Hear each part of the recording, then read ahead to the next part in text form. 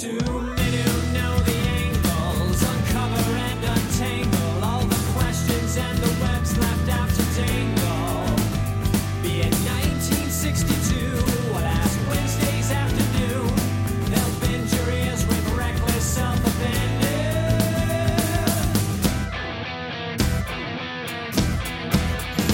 The amazing Spider-Talk.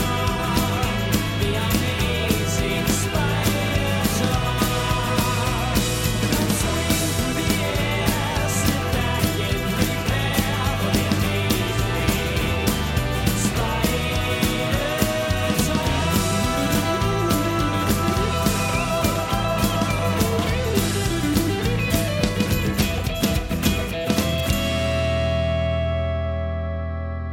Hello, I'm Mischievous Mark Giannacchio, and I own every issue of Amazing Spider-Man, Amazing Fantasy 15, and all of the Amazing Spider-Man annuals, but I still don't think the last of those three things count.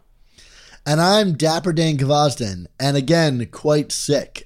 People who listen to the show long enough know I have a pattern of getting quite sick when the winter settles in. But I also own every issue of Amazing Spider-Man, including the Amazing Spider-Man annuals, which I say definitely count. But for me, Amazing Fantasy 15 remains a fantasy. Welcome to the Amazing Spider Talk, the show where two fans and collectors uncover the strange, fun, and fascinating history of the Spider-Man comic universe. Thanks for joining us for this review episode of the Amazing Spider Talk. Mark, right now I feel like I have thousands of pounds of lead on top of me, and right out of reach is an antidote to all of my sicknesses. My goodness, Dan, and between that and me running a marathon last weekend, this review is a tad late. So I tip my hat to you for powering through, so I could go selfishly run 26.2 miles in another state last week. Anyway, if you want to swing along with us on our journey through Spidey's past, present, and future, subscribe to Amazing Spider Talk on your favorite podcast app and leave us a review to help spread the word about our show. Of course, also you can subscribe to the Amazing Spider Talk Substack for some B-book reviews, comic book nostalgia, and just plain old fun in written form. Remember, writing and reading? You can do it there on the Substack. It's as if it was new, and yet it's not. But the amazingspider.substack.com is where you can find it, or just look up Amazing Spider Talk on Substack, and you'll get our weekly, bi-weekly newsletter that we're sending out, which is probably more writing than anybody wants on Spider-Man. But you're listening to a Spider-Man show, so chances are you're going to enjoy it a lot. Speaking of which, this podcast exists because of the support of our Patreon members. If you also want to receive early episodes, exclusive artwork, and keep our podcast going, including our Substack, go to AmazingSpiderTalk.com and consider joining our Patreon. Today on the show, Mark and I are going to be discussing Amazing Spider-Man Volume 6, number 36.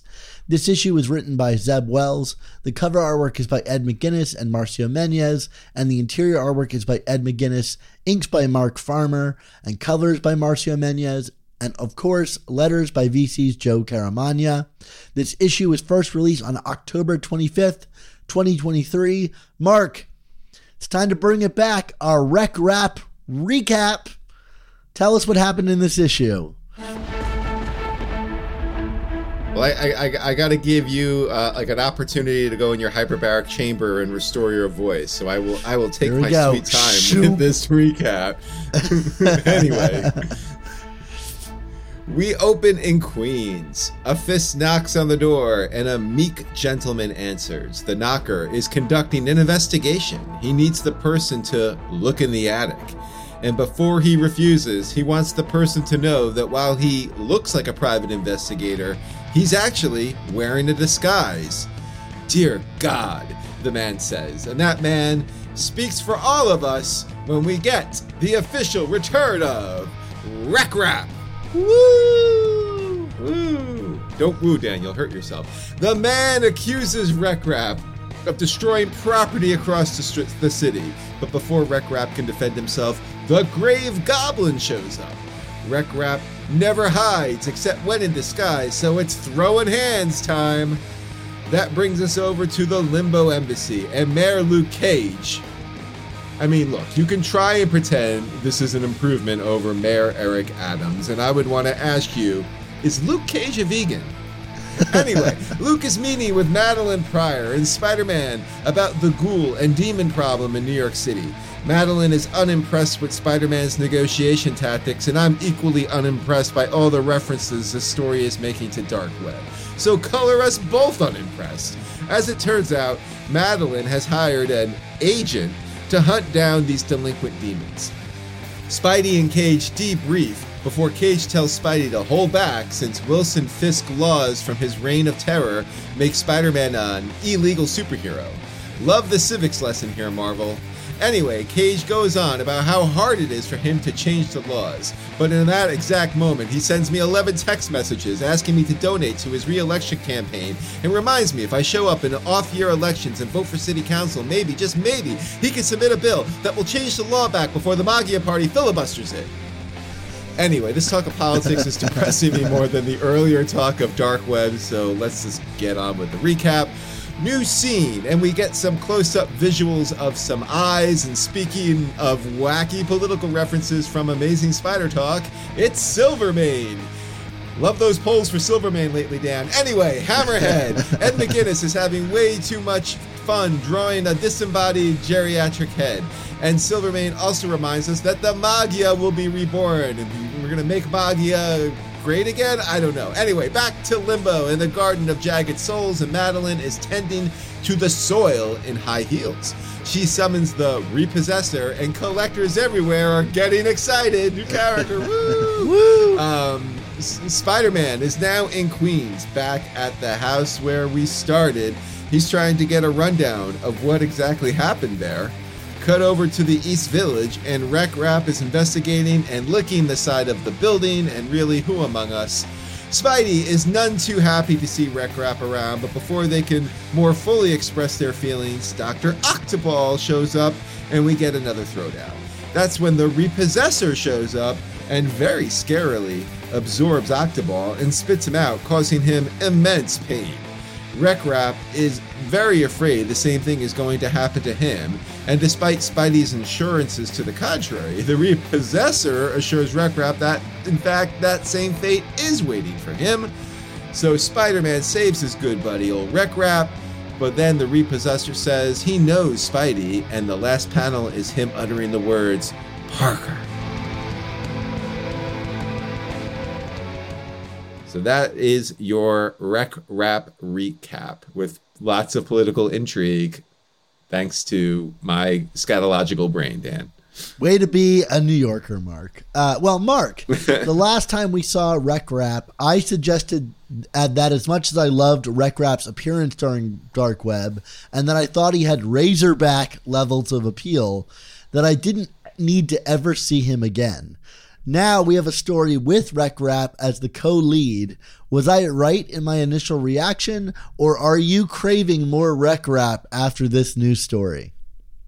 That's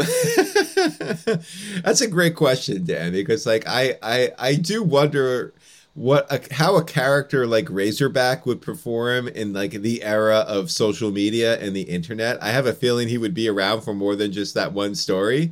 Yeah, so like that is worth noting from the get-go. With that said, I am a bit of an old school fan, as I'm sure many of you can understand from my opinions over the years. This has nothing, putting aside my thoughts on this individual story, which I thought was fun.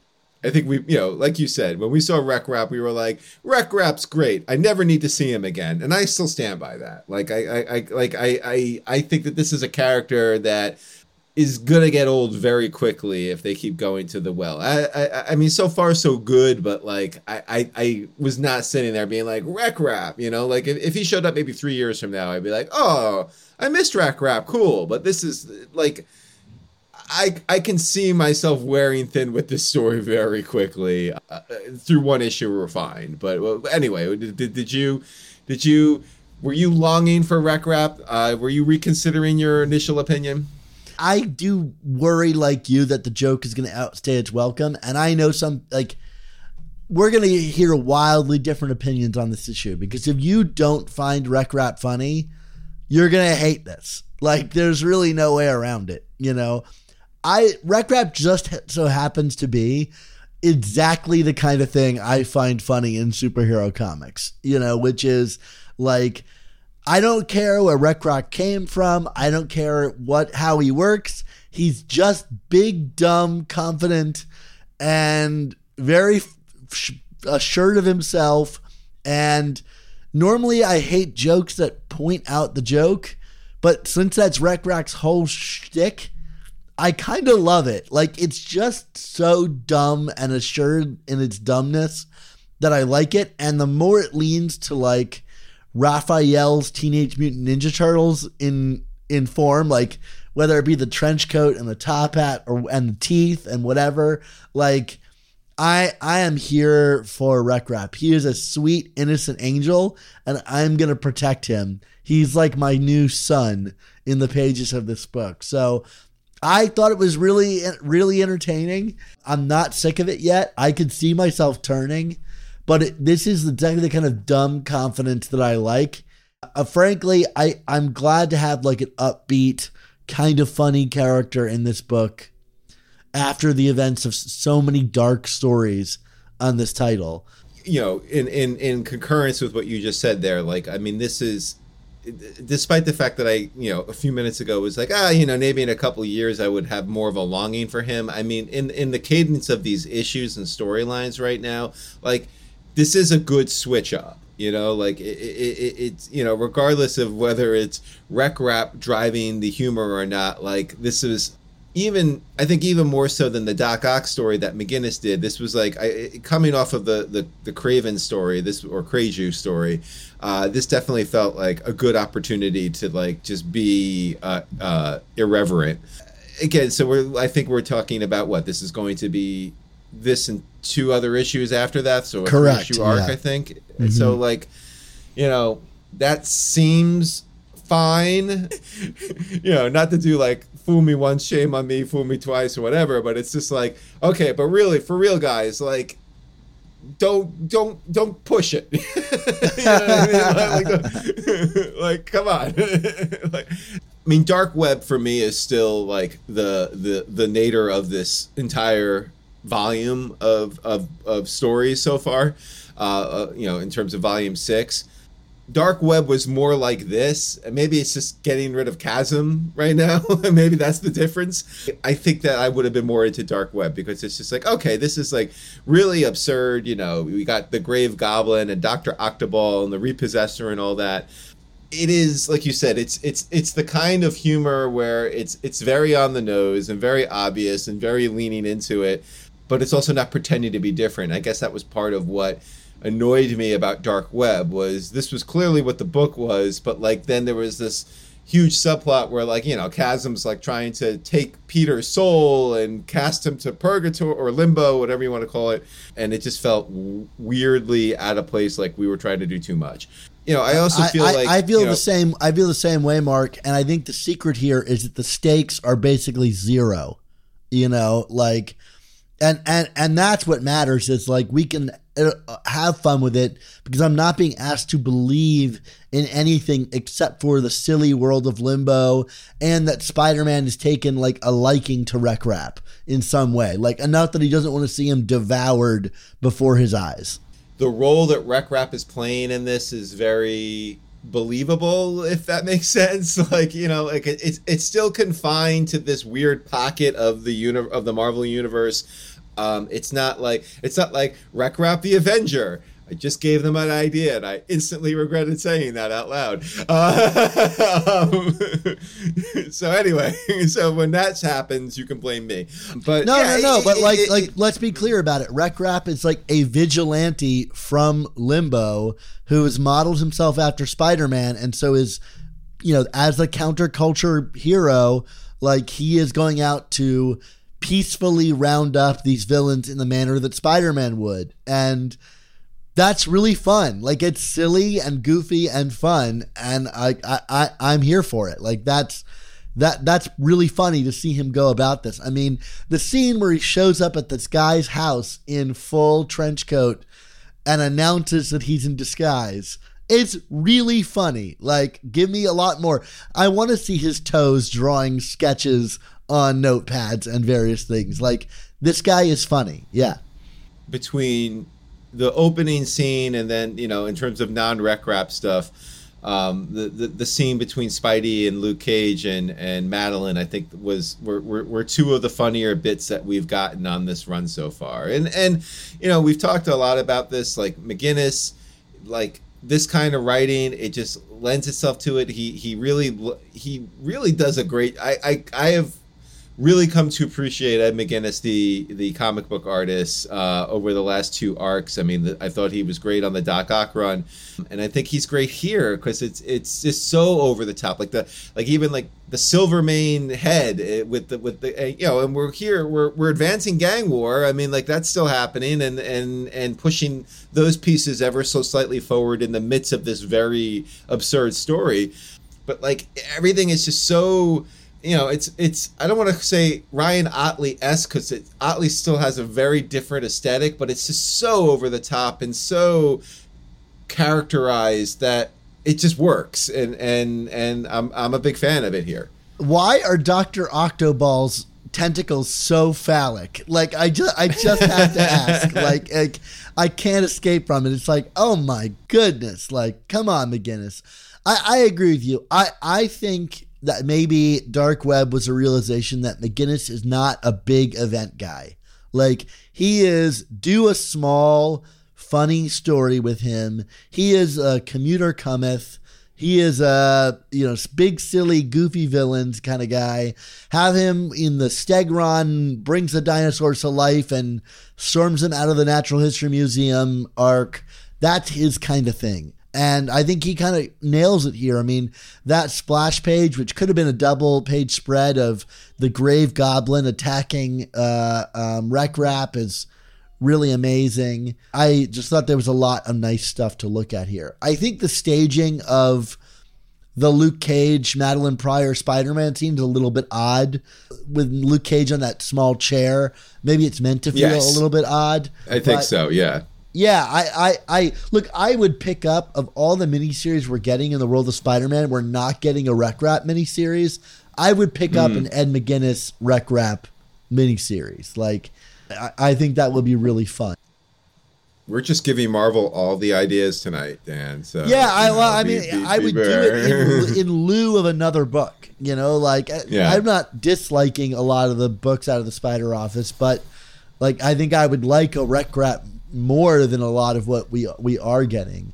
Say Spider-Boy, Dan. I know you're a fan. I'll just say it here. I don't get Spider-Boy, and we'll definitely talk about this later, probably this episode, but that's a pitch for a character I don't get and a style of humor that I don't think stands out all that much, whereas Rec Rap's humor is really unique. I don't know that I've seen characters do that kind of thing.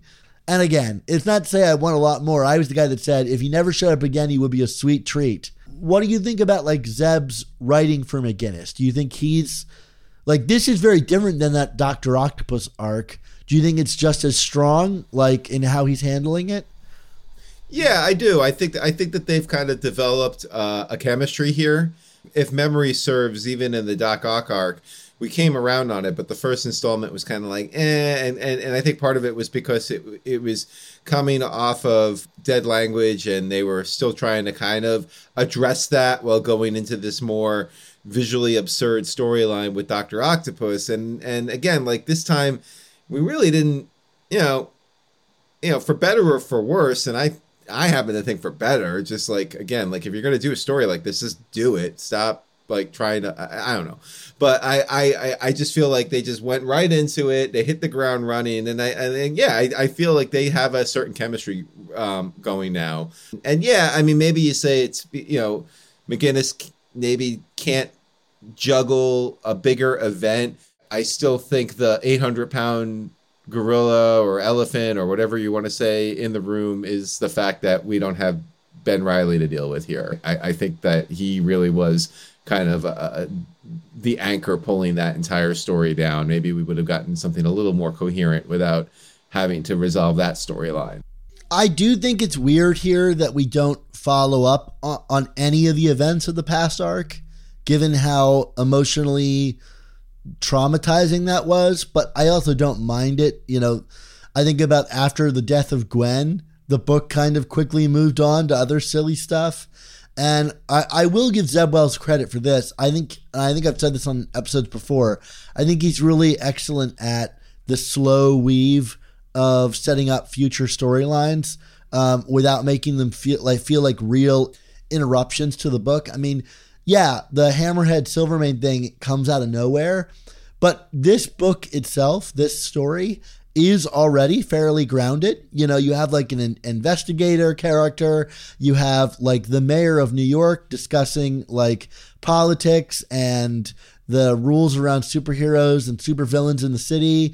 There's even a nod to Randy Robertson getting back out and picketing again. Like, I think this is like fairly well integrated, and that's not an easy thing to do, to pivot across all these variety of tones and still feel like they are incorporating themselves into setting up stories down the line or, building up to a major event. I mean, I think we gave Nick Spencer a lot of crap about his introduction to the Kraven Hunted story, where it was like a page or two per issue for what felt like forever, or even just to the reveal of Kraven. And here it's like, let's just get it out of the way. Like, the gang boss who's instructing Hammerhead is Silvermane. Yeah, we know that this is pointing to gang war rather than trying to be a mystery box about it, which, you know, again, I maybe it's a low bar, but I appreciate I appreciate that we're clearing the low bar of not having another mystery box about what's happening with the gang war. You know, like, what? Wait, there are gangs? Who could be in the gangs? I mean, it's just like, look, it's the Magia, it's Hammerhead, it's Silvermane, whatever. Keep going. I will address my eternal plea that the Shocker's place within the Magia from Superior Foes is acknowledged in this gang war, while knowing that it won't be. I did really enjoy this scene between Hammerhead and Silvermane, and I'm doubtful that Hammerhead, especially by the way he looks in these few pages, I think he's got something else up his sleeve. I think he still made a show of Madame Mask's death, and he's going to pull a coup on Silvermane. I think it's time for Hammerhead to like finally step up into not being a lackey. Like, I think there's something else going on here. Well, Dan, if you like coups, I think I know a great place where you can talk about them or even stage them. You want me to talk a little bit about that? I don't know what you're doing, Mark, but go. Hundreds of listeners like you, Coup, hang out in our community of Spider-Man fans on Slack. This is terrible. The amazing Spider Slack community is absolutely free to join, and you can jump into active conversations with awesome people about collecting, conventions, movies, new comics, old comics, and more. Dan, what's been going on in the Slack this week? What kind of rebellion are you pushing down in the Slack? Well, you joke, Mark, but we, the Spider Slack, have renamed ourselves the Oath Keepers, and we've got our sights very squarely set on the United States Capitol building. Oh my! No, I don't want any calls from the FBI or anything like that. No, it's all good fun in the Slack. The week we were recording this, Mark, the Slack has been abuzz with the discussion of the launch of Spider-Boy, which I know you and I are going to be reviewing in our latest Substack. So if you're curious about what we thought about it, you can go there. But I think we can say we have pretty wildly different takes on Spider-Boy and our enjoyment at levels of it. So maybe you'll come and see the rare Dan-Mark disagreements on a title. I mean, you know, yes, for the sake of promoting our Substack, I'll say it's so wildly divergent. I mean, I think it's more where it's just like, I'm okay with it, and you're like, this sucks. No, I don't know. I don't even know that I think it sucks. I just still don't get the appeal of the character. So, and I was hoping this first issue would really show me that or convince me of It that. would sell you. Yeah, and I'm not quite there yet. But anyway, come join in on the fun. Come join our amazing Slack. There's a link in the description to this episode that'll let you sign up in less than a minute. And the best part about it is the link is only available in the description of this episode. So it tends to keep out a lot of the riffraff who don't listen to the show. Like, you need to listen to the show to know it exists. And I think that's a really cool thing about it.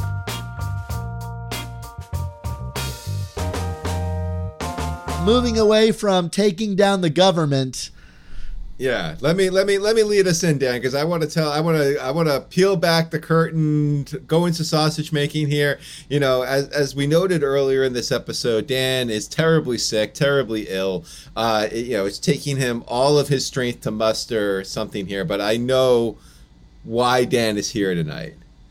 And the reason why Dan is here tonight is because there is a mystery to unlock in this issue, and Dan wants to he was like, look, I can barely speak, but I can muster the energy for 30 minutes of speculation about who is the repossessor. You know, he just said, like, let me go, let Dan cook. I don't want to get in the way of you cooking, Dan. So you know, the big mystery, man. Who is the repossessor? I already heard that apparently, like, collectors are big on this character. I don't. Wait, know is that true? Is that true? I read that. I think I read that in the what do you call it? The comic list, like the CVR ranking or something like that. That this book is like picking up because people want to know who's the repossessor and why does he know Peter's identity? And it's like. And I was just kind of like, oh, yeah, that happened.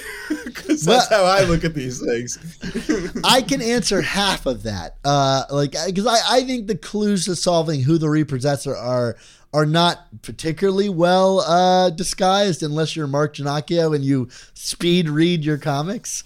Or in one ear, out the other. How would you get recaps as pointed as mine if I was speed reading, Dan? Come on. Okay, that's fair. That's fair. Basically, what we find out in this issue is that the repossessor is basically an agent of Madeline Pryor's who is like summoned forth out of her garden or plucked from her garden in limbo to basically like go to Earth and get all of the whatever Sinister Six, whatever they call them, the Insidious Six, these limbo versions of Spider-Man's Rogues Galleries, which now form Rec Rap's Rogue Gallery. But he's going to do it in like a painful way, as we saw with Octoball here. And it's implied that he's already gotten, I think, the Grave Goblin as well. My theory, and I don't think it's much of a theory because I think I can confirm it, is that it's Gus. And if you don't know who Gus is from early in the Wells run. He's the insurance collection agent who is coming after Peter over like hospital bills and various things, and was ultimately beaten up by Ben Reilly for bugging Ben Reilly a few too many times and dragged to limbo, where Madeline Pryor in Amazing Spider-Man number 14 tried to use him to basically save Chasm. Like she plucked his soul out by offering him this like apple that he could bite into, and it allowed her to taste of his soul, where she proclaimed him a, quote, evil man, end quote. And at the time, I think you and I thought this was kind of weird to give this character such a like brutal death. Elaborate story. Yeah, and there's this interesting panel in page 14, which I sent to you. She basically says that he's well known in limbo and that there's like something going on with his attic, like, and special tools that he has there. And at the time I thought maybe this dude's like a serial killer. This seems like a really strange thing to slap onto this insurance agent. I still think it's kind of strange, given that I think he had a decent role just being a normal guy coming after bills from Peter, which we've seen many times before. But let's see where this goes. I mean, obviously, there's some setup here because in this issue, the tenant who Rec Rap is trying to shake down says his landlord issued him to not let anyone into the attic, which corresponds to what we found out in issue 14, that there's something in Gus's attic. Here Rec Rap and Grave Goblin burst through the attic, and apparently it's a mess, but Rec Rap grabs some paperwork from the attic, which ultimately leads him to Peter's apartment. I'm guessing maybe it's the health insurance stuff, but maybe there's something else going on with that health insurance thing that we don't know about, because then when the book ends, like you said in your recap, we see the repossessor saying Parker. So he maybe has made a connection that Spider-Man and Peter Parker are the same person, or he made that connection before. There's definitely something else going on here. Gus was up to something in his attic that may or may not have had something to do with Peter Parker, and this is the real mystery that hard-boiled detective Rec Rap is out to solve. And like, if you don't believe me, just go look at images of Gus versus the image of the human form of the repossessor. They're basically the same. It's just one of them is very ghostly looking, and the other one is not. Mark, is this convincing to you? Dan, all I want to say to you is, like, in my best, like, Thanos voice is, like, what did it cost you? Because, to give that recap with your condition, I just feel like it's like everything. This all tracks, and yes, to nod to what you said before you started, I 100% missed all of this on my 2 reads of this comic before this review. It took a text from Dan to be like, because he was like, well, we all know who the repossessor is. I'm like, yeah, why don't you tell me, Dan, just in case, so I can make sure we're on the same page. And it's like, oh yeah, no, this all makes sense. With all that said, it's like, to your other point, like, I don't quite understand why we're spending such bandwidth on this, because, yeah, I mean, like, Gus, the character, was introduced as part of the storyline where, Peter was being a deadbeat about everything, and including paying his bills. And, like, it just seemed like a very cut and dry situation to be in. Like, yeah, he was ignoring Aunt May. He was a bad roommate and friend to Randy. He's on the outs with MJ, and he owed some bills to this, and this guy wanted to collect. And all of a sudden we, like, upped the ante on the story. And yes, I frankly had kind of forgotten my initial reaction in 14 to his situation, but you bringing it up this afternoon reminded me, and I was just like, yeah, what was that? Like, that just seemed weird, and it's still weird. I don't that doesn't change. Like, it's if this is contorted into, if this subplot with Gus is contorted to something where suddenly there's, like, real stakes and, drama behind it, like, I'm frankly going to think this is, I'm going to turn against this story, to be blunt. You know what I mean? It's like, this is just we don't need this. You know what I mean? Like, there's enough going on in Peter's life that actually matters for this thing that doesn't matter to be presented as it matters, if that makes sense. You know what I mean? Like there's nothing that this character has on him that actually makes a difference, in my opinion, so, and there's nothing in his attic that I think would get me to care.